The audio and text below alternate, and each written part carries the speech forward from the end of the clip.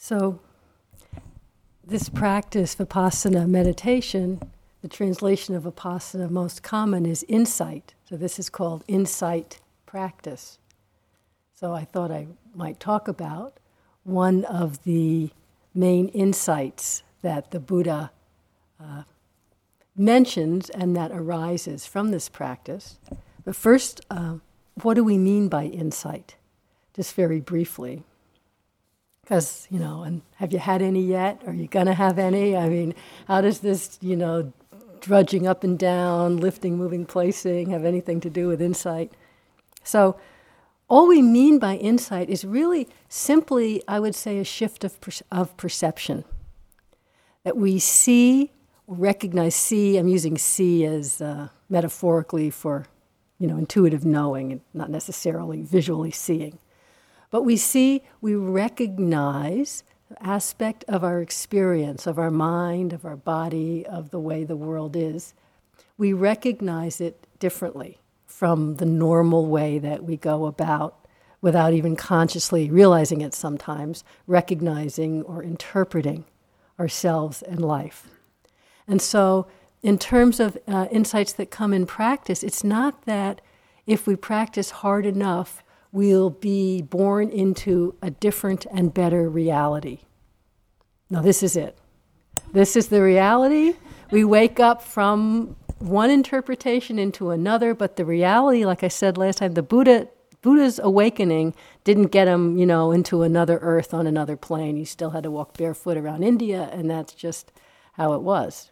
So the insight is a simple shift of perception, but that's huge.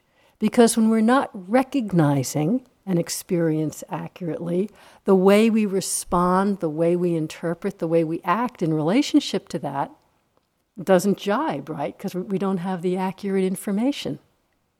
And so what shifts when we recognize accurately is that, our patterns, what I mentioned last time, where we're trying to make ourselves happy and it doesn't work because we don't have the right information, those patterns change, not out of willpower, but just because it's so obvious, the main one of those patterns being clinging, of course. But when we recognize with wisdom, we see more accurately. The wisdom is the recognition, the knowing of that. And even though the way we see, the old way comes back again, there's been a change, there's been a shift in the mind stream. It's like we know it's not only this way. Like those magic eye, design graphics. They used to have whole books of them that they're just graphics of two different colors with no conceptual picture that you could recognize. But if you look at them long enough with an unfocused, relaxed gaze, looks like a 3D image springs out of it. Like hockey players or NCAA basketball players, UNC losing, or something like that. And then when you start staring again, or you look away and look back, that's gone, and you just have the little yellow and blue graphics. But once you know that's there, something switches. You know it. Whereas someone who's never been able to see it, you can tell them about it, and they're like, yeah, right, sure. My mother could never see it. And it would make her nuts. It was that we'd go in malls, and it was a time when it was really popular. There'd be these giant, posters of these, and she couldn't stop looking at it, and she'd just be going nuts. And I'd say, don't you see the dinosaurs? No, I don't see the dinosaurs. And it doesn't help someone else. But you can kind of help someone learn how to look. That's what we're doing here. And once I saw the flying saucer, if Guy comes up and says, no, you didn't. Well, if I'm clear in my knowing, if I have confidence in my knowing and my understanding, he can say whatever he wants. I know I saw it. That's the shift, and we can respond differently. So really, that's really all insight is. And then it shifts back, and so we're moving between the two different ways of perceiving. And this doesn't have to be a problem at all. So one of the most central insights that the Buddha speaks of, actually perceptions, is that of impermanence, anicca in the Pali, of the changing, impermanent nature of all experience, all mental, all physical experience. That's the catch there, the all. So, and it's like, of the different perceptions, the misperception we have is that we perceive the permanent in what is not permanent, and we don't realize that that's happening. So this is a quotation. This is from the sutta, from the Buddha. One, he says, these two different suttas, he's talking to his monks, and he says, there is no form, meaning no matter, no solidity, our bodies, any other form. There's no form. There's no feeling tone, which is like the pleasant, unpleasant, neutral feeling tone. There's no perception. Perception is simply the recognition of experience, the naming, the labeling. There are no formations of mind, volitional formations, moods, thoughts, and no consciousness that is permanent, stable, eternal, not subject to change, and that will remain the same just like eternity itself. And then the Buddha took up a little bit of soil under his fingernail. He's outside, he just took up this little bit of soil, and he said, there's not even this much form, consciousness, volitional formations, perception, feeling tone, that is stable, permanent, unchanging, not even this much. He said, if there was this much, even this much that was stable, that didn't change, that was absolutely permanent, then this living of the holy life for the complete destruction of suffering could not be discerned. But because there is not even this much that is permanent, that is stable, then the living of this holy life for the complete destruction of suffering is discerned, is possible. I find that a radical statement. Not even this much. Are we comfortable with that?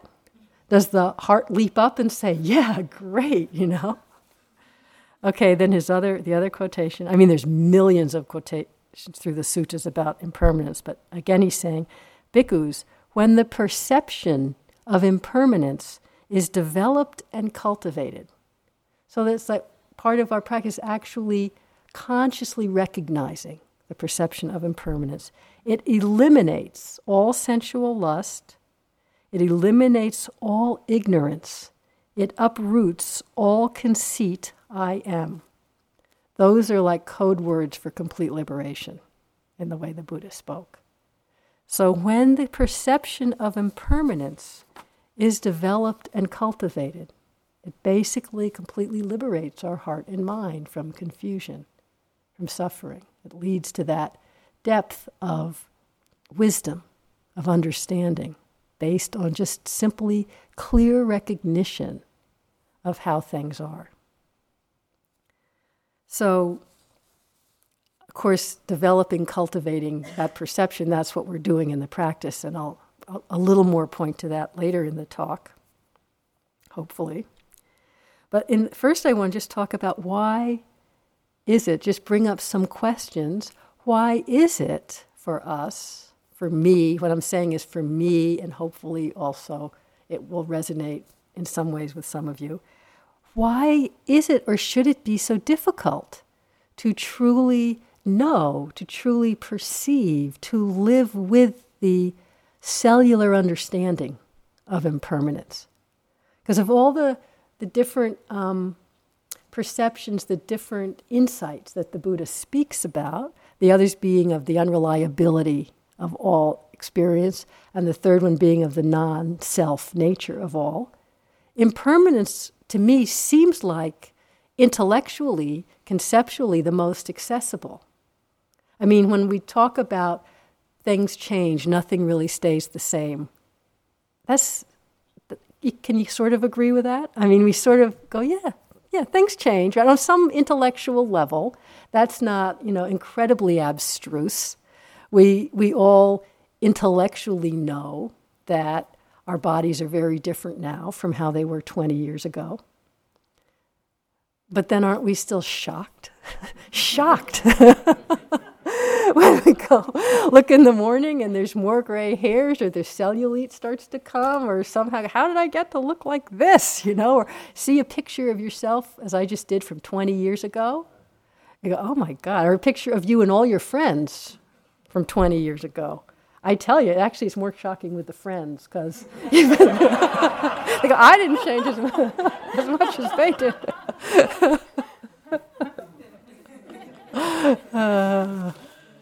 Well, they can say the same thing, so that makes it even. But why is it so shocking? Every moment is changing, but this sense of what I would call in some ways the denial of impermanence, or this is the Buddha talks, the upside down perception, perceiving what is permanent and what is not permanent, is so, it's comfortable. It's what we're used to. And I mean, there's lots of maybe reasons of habit why we don't tend to really let in on a moment by moment, I like to call it cellular level, as opposed to just the thinking level of the fact of change. So, one question I used to ask myself, well, something I still do, is, do I really believe? I mean, do I really know that everything, not even this much, is not stable, that everything is changing? What would it mean in my life if I really lived in and from that knowing? What would it mean?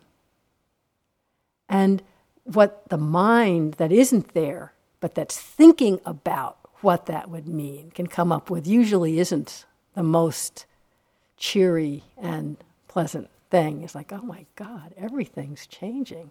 I know that's the first noble truth, that when we're born, we're going to be separated from what we love, that we're going to have sickness, old age, and death, that nothing lasts. I know that, but thinking about every minute opening to loss, that's sort of the first thing that comes up in my mind. That's too much. Loss is too painful. And so I think that's one of the first kind of resistances. And a lot of this is actually not so conscious, like fear of the sadness, the pain, the grief of loss.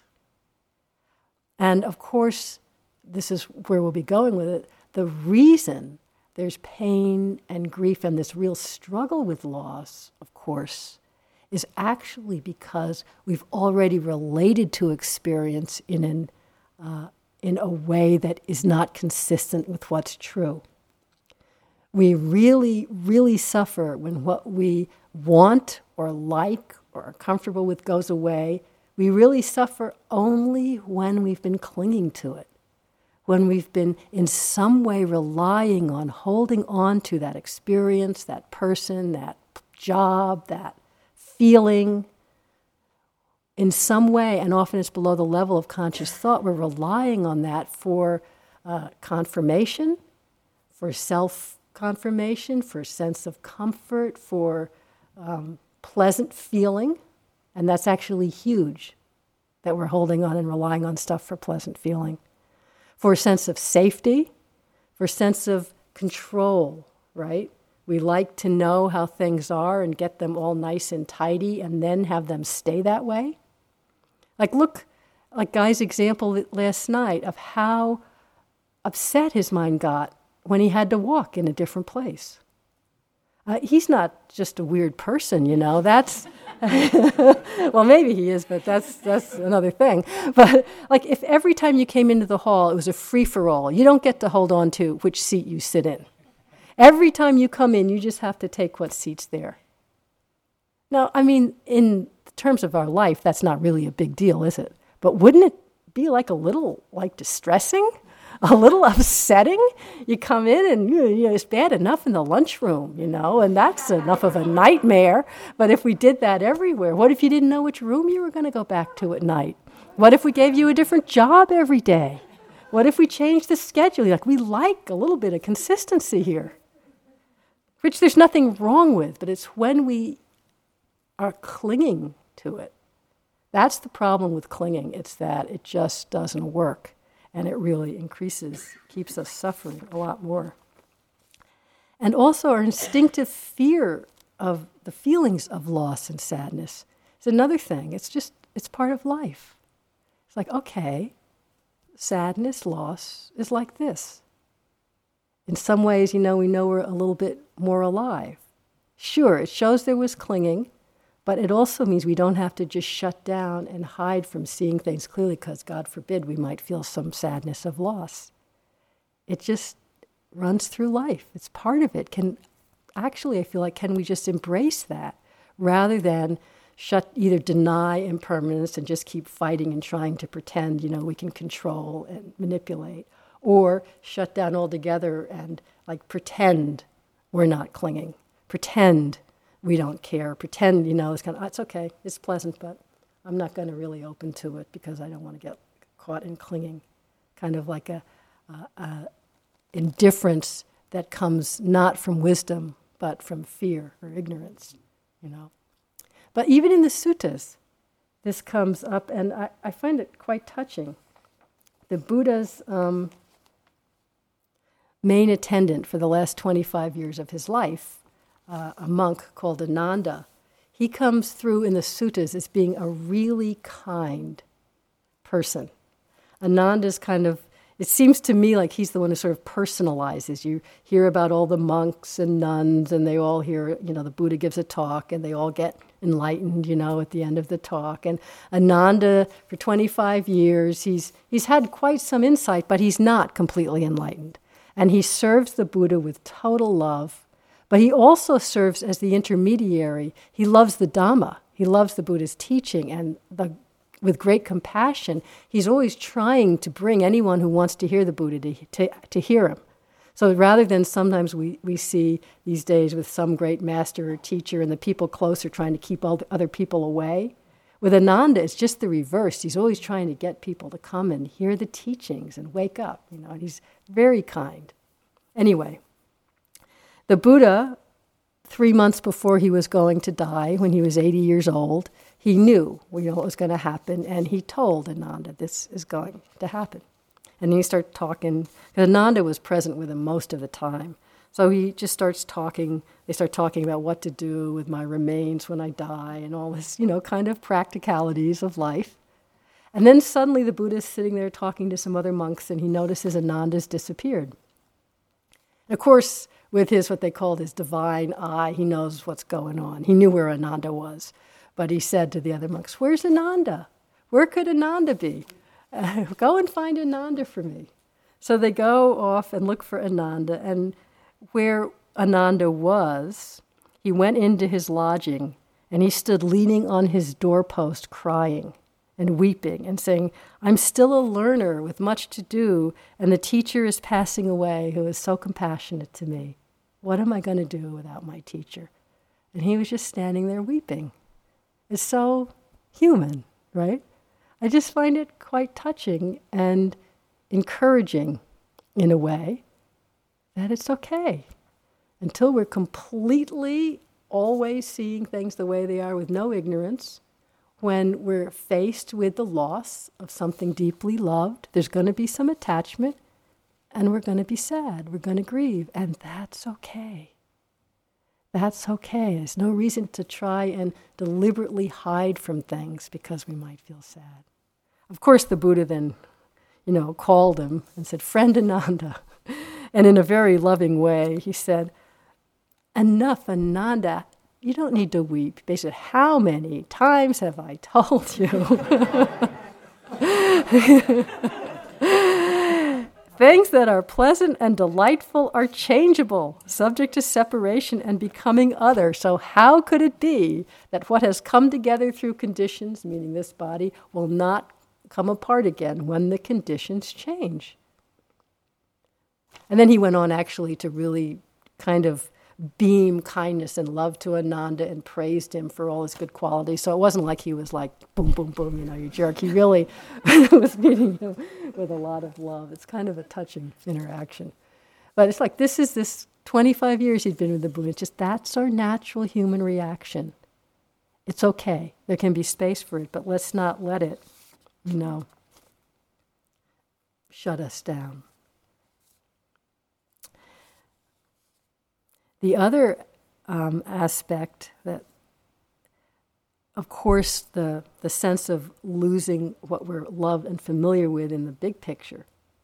But another aspect of impermanence that I think makes it harder for us to recognize, and it's this aspect that the intensity of retreat and the moment-to-moment mindfulness really helps us to perceive more accurately, is the fact of you could say the constancy of change.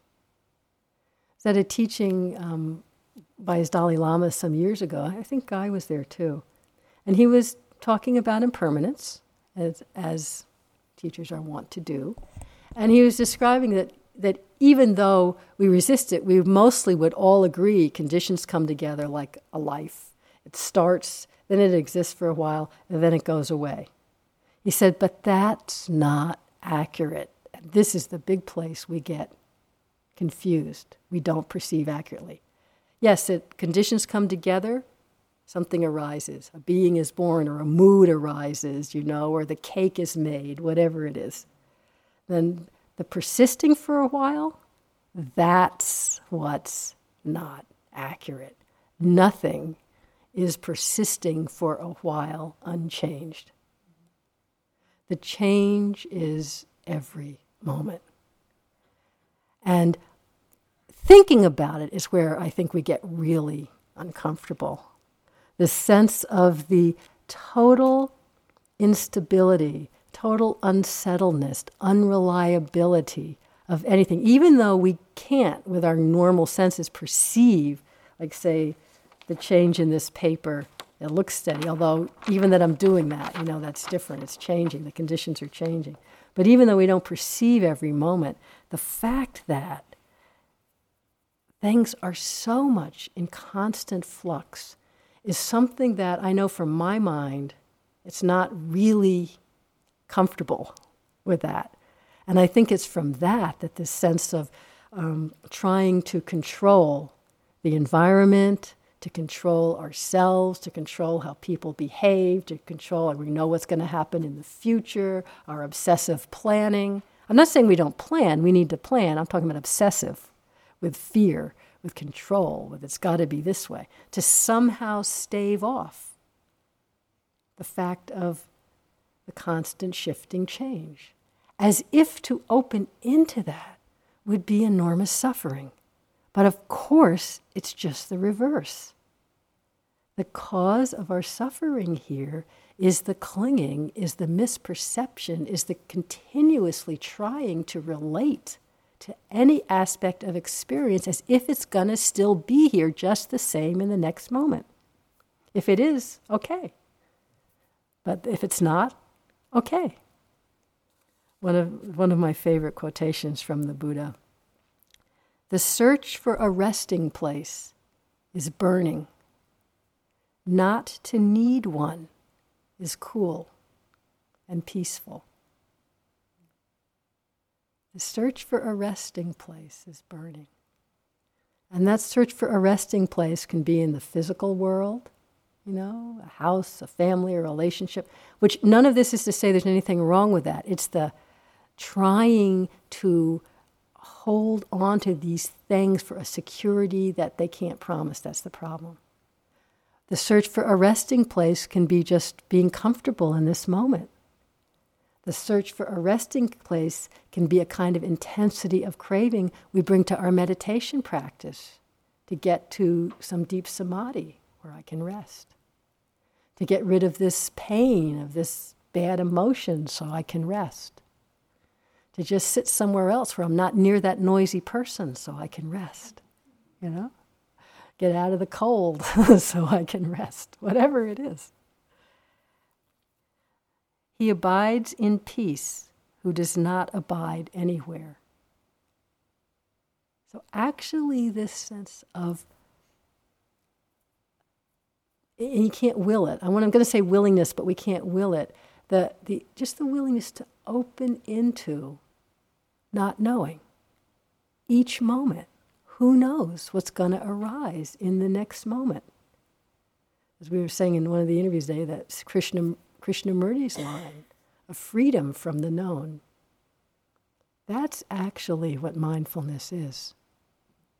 Each moment, there's just mindful awareness, meeting whatever's happening. That's totality of presence just for that moment, without bringing in any assumptions or concepts or ideas of what this is or what it should be or what it will be or what it was, but just this complete innocence, freshness, that what Suzuki Roshi called beginner's mind to, well, we say the breath, you sit down and say the breath, but you actually don't know if the sensations of breath is going to be the next thing that arises. We really don't know, moment by moment. I sit down and think, this sitting, I'm going to really be with the breath. And 10 minutes later, I haven't felt one breath consciously, Maybe a lot of other things, maybe really conscious, maybe really present with mindfulness. But we never really know. But it's so kind of ingrained in our habits to look for security, to look for steadiness, to look for something as if we can rest. This is from Pema Chodron, who I quoted last night. To be fully alive, fully human, and completely awake is to be continually thrown out of the nest. To live fully is to be always in no man's land, to experience each moment as completely new and fresh. To live is to be willing to die over and over again. From the awakened point of view, that's life. Death is wanting to hold on to what you have and to have every experience confirm you and congratulate you and make you feel completely together. Isn't that what we're trying to do with meditation? And it just won't obey us. That's what's so great about meditation. You want it to confirm you and congratulate you and make you feel completely together, and it just stubbornly won't do that. That's why we love it. When you come into interviews and you're going, oh my God, it isn't, and we go, great, I'm really in this heavy emotion. We go, good, that it's not confirming you. It's waking us up. So even though we say the yama mara is fear of death, it's actually fear of life. Being continually thrown out of the nest. So another way we can look in our life, in our practice, is noticing the places that we are, and I say we are, but it's not like we're consciously sitting here thinking I'm doing this, but to notice when the habits of mind, what it reaches for, what it holds on to, what it's perceiving as permanent, or what we're holding on to confirm us, to make us feel together, to confirm our life. This is from Ajahn Chah, who was a wonderful Thai forest monk. Worldly knowledge and accomplishments on whatever level still leave you in this realm of suffering. Whatever happiness there may be comes about in dependence on external things. It is a happiness, but it's not the happiness of freedom, the happiness that doesn't depend on anything. So what is it we depend on? We depend on possessions, on pleasure, on reputation, on praise, on wealth. We lean on all these things, like leaning on a rotting old tree trunk. And after we lean for too long, it breaks and falls, and we fall with it. I love Ajahn Chah. Such is worldly happiness. And I think this is kind of a delicate balance that we learn when we start to see all those things, reputation, wealth, sense pleasures, you could say family, your job, when we realize that those are worldly happinesses and leaning on them, at some point they're going to break and fall. But the delicate balance is that doesn't mean that these things are bad or wrong, or that pleasure and love and some kind of temporary happiness is not available with them. It can be. And it can be very wholesome, and it can lead to a lot of growth and a lot of good, wholesome action in the world. So it's not that we make the flip, well, everything's changing, so none of it's worth anything, and kind of slide into an aversion. No. So this is delicate. It's a sense of opening into, just beginning to let in the perception of the constant change, of the fluctuation, of the fact that we are continually thrown out of the nest, and to just be willing to hang out in that not knowing, in that instability. That actually, it opens us up more deeply to participate in life. It doesn't shut us down. Okay, who cares about that anyway? You know, the whole thing is, say, if you know a beautiful day is only here for a day, we really can just enjoy that day. So it's all like that. So in the mind, it might say, if I really open to this instability, life is just too fearful. You know, I won't be able to handle it. We shut down. But we shut down ahead of time out of fear. It isn't like that at all. It's actually just the reverse. The sense of the totality of presence, the immediacy when we're totally here in this moment, open to it, accepting it, just being with it for what it is without dragging in all our ideas and assumptions and concepts, and it's got to stay the same, and, you know, before it's even gone, we're already tightened and no. It's very, very different. But we can't talk ourselves into it. You know, this is really where practice, this steadiness moment after moment of cultivating awareness, cultivating this simple quality of attention that's willing to be so fresh that we don't already know everything before we even start looking.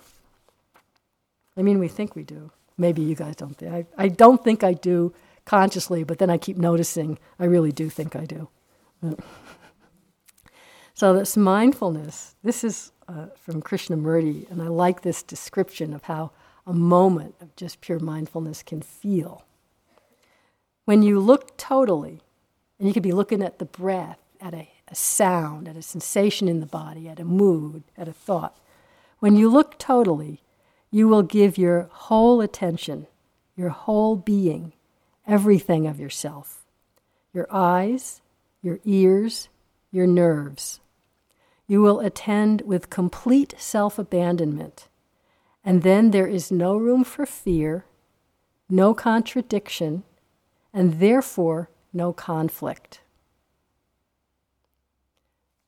It has that sense of what Guy was saying this morning, the collectedness of all the psychic energy, just for a moment. You don't extend it in time, just for a moment. So present that we're not comparing or assessing or judging or fearing into the future. It's just this. Just this. That's why I keep using Sumedho's language. Anger is like this. Pain is, it's just this in that moment. And therefore, in that moment, there's no conflict. This sense of mindfulness, just this innocent knowing, free from, or not confused with, I would say, all the concepts and ideas that come about something that we so often confuse for the actual experience. And it's this confusing the ideas about an experience for the experience itself that keeps us in the habit of not perceiving anicca, impermanence. So, well, simple example, use physical pain because the physical sensation is just a little more, maybe grosser, a little easier to notice. There's a sensation when you're sitting, a sensation, and the first awareness of it, my knee is really hurting. So that's already a thought. That's already a concept knee, my knee, hurting. And I know for me, as soon as I say that, there's a visual kind of picture in my mind, almost of like my whole body and my knee down there. My eyes are closed. I'm not seeing my knee, but my eyes are closed. There's a visual image of me, my knee down there. It's really hurting. And then right away, so that's a thought. Right away from that, if I don't recognize that if I recognize that as a concept, you bring your attention just back into the sensation. And we say maybe it's burning or tingling. Yes, that's also a concept, burning, tingling, but it's a little less fraught with sense of self and storyline and past and future. We don't go as far down the road with my burning as we do with my bum knee that I had arthroscopic surgery on last year, and I can't believe I'm sitting here in this stupid hall. But if I go to a chair, that's failing, so I have to sit here even, way down the road. So bare experience would just be sensation, calm mind around it. But what we do is there's the perception of sensation. The perception leads to thoughts about it. Like I said, my knee is hurting, I have a bad knee. That perception, those thoughts, if we don't recognize it, they very quickly form a story or a view that we absolutely believe. We don't even realize it's a description of view. And that becomes the reality. So that, in this example, could be what I said, I have a bad knee, I had surgery last year, and I know if I keep sitting like this, I'm going to do X, Y, and Z to my knee. I'm not saying whether it's true or not, but that's a whole view that immediately can spring up when the attention connects with burning. And I use that because you can kind of see the way it moves. But take, and I'm staying in the meditation realm right now, one of the ways we don't recognize impermanence is we don't see this process, and we also, the lack of continuity of mindfulness hides impermanence. So take the same thing with, say, an emotion. You're sitting and a very familiar but difficult emotion comes up, and we each have our kind of favorite, core, this is really the root of who I am.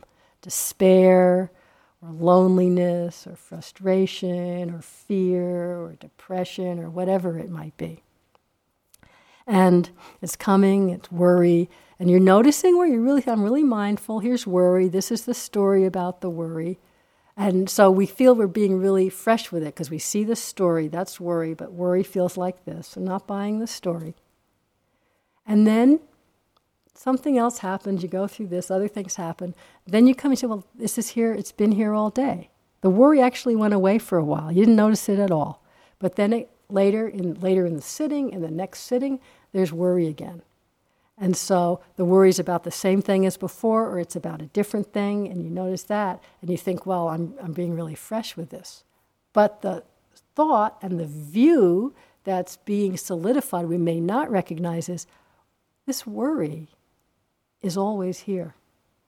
And it's really complicated. I say, well, didn't it go away when you were eating lunch? Well, I wasn't aware of it then because I was eating, but it was there, right? It was there waiting, and as soon as I got quiet, there was the worry. And it's as if we have a mountain of worry or despair or whatever, it's sitting down there in your gut or your throat or wherever and it's sitting there. And sometimes we're distracted and we don't feel it, but we know when we're really mindful, there it is again. And that's who I am.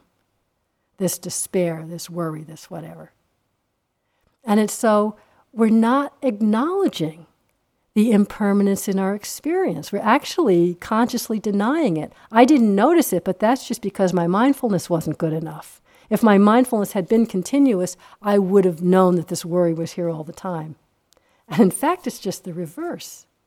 If we're really continuous, we'll notice, as strong as that despair, whatever is, you're really in it. It's really bad. And suddenly there's just a little thought that comes through. I wonder what's for lunch. They go, well, that's distraction. Back to the worry, That didn't count. Or we do go off on what's for lunch, and then after a few minutes they had pizza yesterday, so it can't be pizza today. It can't possibly be as good. Then you come, boy, I'm really a lightweight. Here I am. I could really be working with this core issue, and I'm worrying about what's for lunch. when really worry is who I am, and we want to get back there. And we don't acknowledge. It's completely changing. Or like I said, a lot of times the really wholesome, positive ones, contentment comes in, some samadhi, some steadiness of mind comes in, equanimity comes in. And like Guy was saying, he thinks, well, that's just what's supposed to happen, so he didn't acknowledge it. A lot of people think, well, this is some fluke. It's got nothing to do with me, because I know I'm going to be back in the despair any moment, so okay, contentment, let's not even, pay any attention to it. That's not going to hang around. And always kind of matching some idea of who we are or what we are, really leaning on some rotting old tree trunk of some idea about ourselves, instead of recognizing the constant change. How many thoughts do you think you've had since you got here? Huh? Any idea? Sure, a lot of them are similar, I'll grant you that. But none of them are the same. Each thought's a new thought. They may not be the most creative thoughts in the world, but each thought's a new thought. Can't have the same thought twice. Similar, yes, but the same, no. Just really noticing how much we deny the constant change. And how when, there's another thing we do, which is what I think someone mentioned it in a talk, a selective perception, where this is why freedom from the known is such an important line. It's like we recognize, or I think Rodney said in his talk, we open to what we're already comfortable with. If you have certain political views, you're open to other people with those political views, and you can't see anything good about people that don't have those. And I've seen that with myself, with some politician that I really have strong negative views about. I don't want to perceive anything wholesome or good about that person. That person couldn't have anything good going on, My mind just likes to make these boxes. It's not open for discovery. It's not fresh. And so we have this selective perception all the time. It's, I'm this kind of a person. I'm a low energy kind of a person. So if I am on retreat and I wake up in the middle of the night, I'm a low energy kind of a person. I know that from my life. I need 9 hours of sleep. If I get up now, there's no way I'm going to be able to make it through the day because I'm a low energy type of person. So I go, force myself back to sleep. And this is sort of from my own experience, what I'm saying. So it took me years to actually say, you know what, I'm wide awake. Get up. Just get up. And I'd find when I get up, not only I was a little sleepy, so what? I get up and I love the early morning hours. I don't need as much sleep when I'm on retreat. How am I going to find that out? No, I'm a low energy type of person, and this is what I know, and this is how it is. Nothing's ever the same. No 2 days are the same. No situation's the same. So other ways we deny impermanence. But someone mentioned, how we try to recreate an experience. Recreate that, really concentrated sitting. Recreate that perfect walking.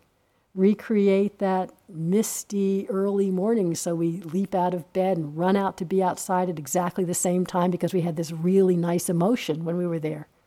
But this time, of course, there's no way you can have the same experience twice. The conditions are different. The day's going to be different, misty. Your mental states will definitely be different because the day before you walked out, open, no expectations, just present. Today you're running out, filled with greed and hurrying and frustrated. Oh, let me feel this nice. Oh, I don't think it's going to happen, It's going to be different. There's no way the conditions are ever all the same. So what's the suffering in that? Trying to deny the shifting, the change. Another thing is noticing, not trying to make something go away. That's just aversion and wanting. But noticing when something's really gone. Like, for example, a strong emotion. And then when it's gone and we think, well, I just didn't notice it. Try actually noticing that now I'm not feeling despair, I'm feeling hunger. Try noticing that now there was contentment and that's gone and now there's frustration. Just notice. I know this is going to sound silly, but somehow this was a big insight for me. I was eating on a retreat not that long ago, very mindfully. I was quite quiet and slowed down, chewing, that little burst of flavor. And if you really stay with it, you see the flavor's gone like that, and then you're just masticating kind of tasteless stuff. And you want to swallow it and get another bite of flavor. But I was just staying there and swallowed. And I saw how usually when I'm like that, paying attention, I swallow, and there's sensations here, and it's going down. And in my mind, the concept is, this is the food, and it's going down. And there's a whole concept of continuity with that. But this time I was just staying there, and I swallowed. I was in my mouth, and I swallowed, and the food was so gone. I mean, it was really gone. There was a sensation here, but that wasn't the food. That was just sensation here. I didn't hold on to the concept. I know this sounds silly, but that sense of the complete goneness of it. I couldn't find the food. It was gone. It's really... We have to take the little insights we get. But it really spread out. It really, just notice that kind of thing. And just stay there with the goneness. Also, you can notice beginnings.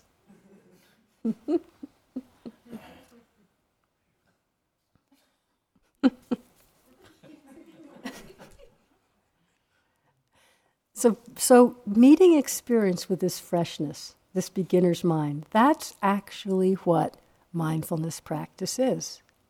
Whether it's the breath or the steps or sensation or emotion, and all the instructions are just different ways of trying to help us to, in any particular moment, just drop the concepts, drop the ideas from the past and what we want from the future and what we think should happen or will happen, and just sit down. Well, what's going to happen now?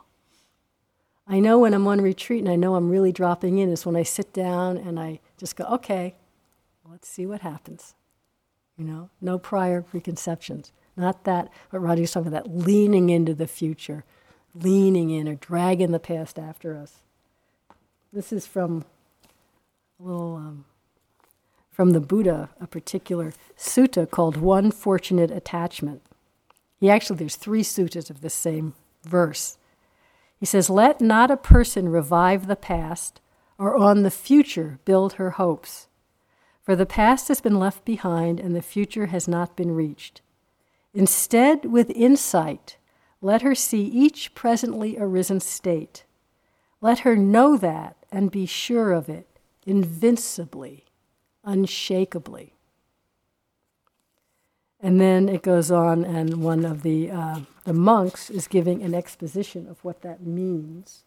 And it's pretty much what you'd think, but I just want to say, he says, what does it mean to not revive the past? It doesn't mean we can't think about the past. It doesn't mean we're so in the moment that we have no idea what our name is. Some people say if everything's changing, then you're just open to the moment. How are you going to find your way home? How do you even remember how to get to the dining room? That's our mind just, going through its trips. It's not like that. We know. We can remember the past, well, less and less, but we can just somewhat. But as this monk said, reviving the past in the way the Buddha's talking about means one's consciousness becomes bound up with desire and lust when thinking about any particular aspect. In the past, my body was like this, or I had this mood, or I had this form. It becomes bound up with desire and lust. And because of that, you delight in it, your consciousness shrinks, and that's what he's calling reviving the past. We're bound to it, and we suffer. The same thing about on the future building one's hopes. It's not, of course we make plans for the future, or we might have a thought about the future. That in itself is no problem. That's not suffering. But again, when one's consciousness becomes bound up with desire, with attachment about building one's hopes on this is what's going to be in the future, then one becomes bound to it. One becomes suffering. And what does it mean, invincible in regard to presently arisen states? And I love that translation, invincible. It means, again, one's consciousness, one's awareness, one's presence is not bound up with desire, attachment, aversion, lust about this presently arisen state. In other words, we're simply totally meeting this moment just as it is, with totality of presence but no agenda. No agenda. And if you try to think, how can I live like that? That's too much. If you try and just experience that in a moment, that's not too much. That's totally experienceable, and we all experience it many, many moments. In that moment of presence with whatever it is, sadness, hearing, sensation, contentment, doesn't matter what's happening, that moment of pure presence without the being bound by reactivity or fear, we are invincible. Invincible in terms of unshakable, in terms of it's all workable. There's no suffering, there's no problem. There's nothing else one needs to do. Invincible. That's really a very powerful statement. So this willingness, just this willingness to begin to explore the possibility of the perception of impermanence, the possibility of instability, not thinking about it, but bringing this pure perception, this freshness, this innocence of attention and totality to just this moment, this willingness not to know, to recognize that each moment of mindfulness is just like a stepping into the unknown. That's what we're practicing, really, opening to the unknown. That doesn't leave us feeling bereft. That doesn't leave us feeling like, oh my God, life is unbearable. It actually opens us to enormous, appreciation of the beauty, of the wonder, of the mystery.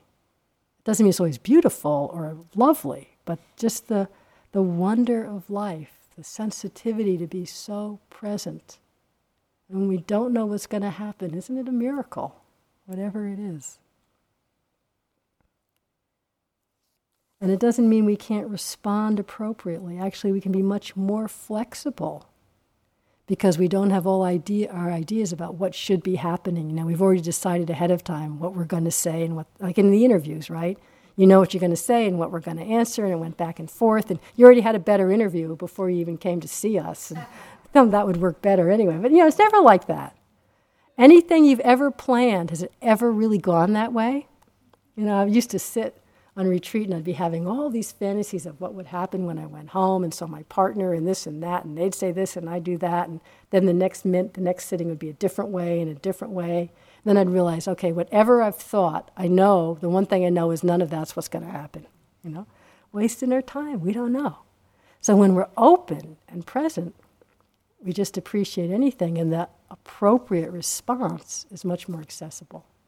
It's really such a different way to live, just in the immediacy of now, without dragging in the past, leading in the future. I just want to close with a poem by Billy Collins that I really like because it gives that feeling to me. It's called Aimless Love. This morning, as I walked along the lake shore, I fell in love with a wren. And later in the day with a mouse the cat had dropped under the dining room table. In the shadows of an autumn evening, I fell for a seamstress still at her machine in the tailor's window, and later for a bowl of broth, steam rising like smoke from a naval battle. This is the best kind of love, I thought, without recompense, without gifts or unkind words, without suspicion or silence on the telephone. The love of the chestnut, the jazz cap in one hand on the wheel, no lust, no slam of the door. The love of the miniature orange tree, the clean white shirt, the hot evening shower, the highway that cuts across Florida. No waiting, no huffiness or rancor, just a twinge every now and then for the wren, who had built her nest on a low branch overhanging the water, and for the dead mouse, still dressed in its light brown suit. But my heart is always propped up in a field on its tripod, ready for the next arrow. After I carried the mouse by the tail to a pile of leaves in the woods, I found myself standing at the bathroom sink, gazing down affectionately at the soap, so patient and soluble, so at home in its pale green soap dish. I could feel myself falling again as I felt its turning in my wet hands and caught the scent of lavender and stone. So let's just sit quietly for a minute.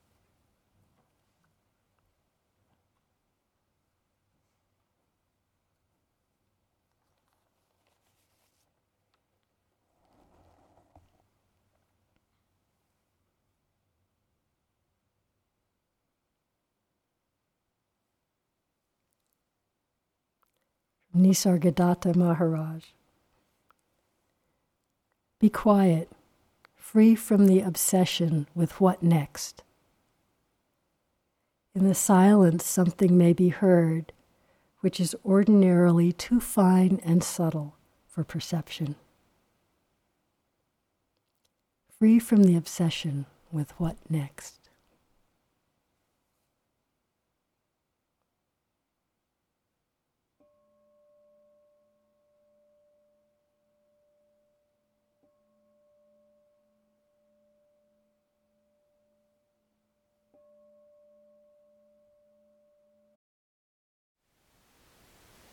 Thank you for listening.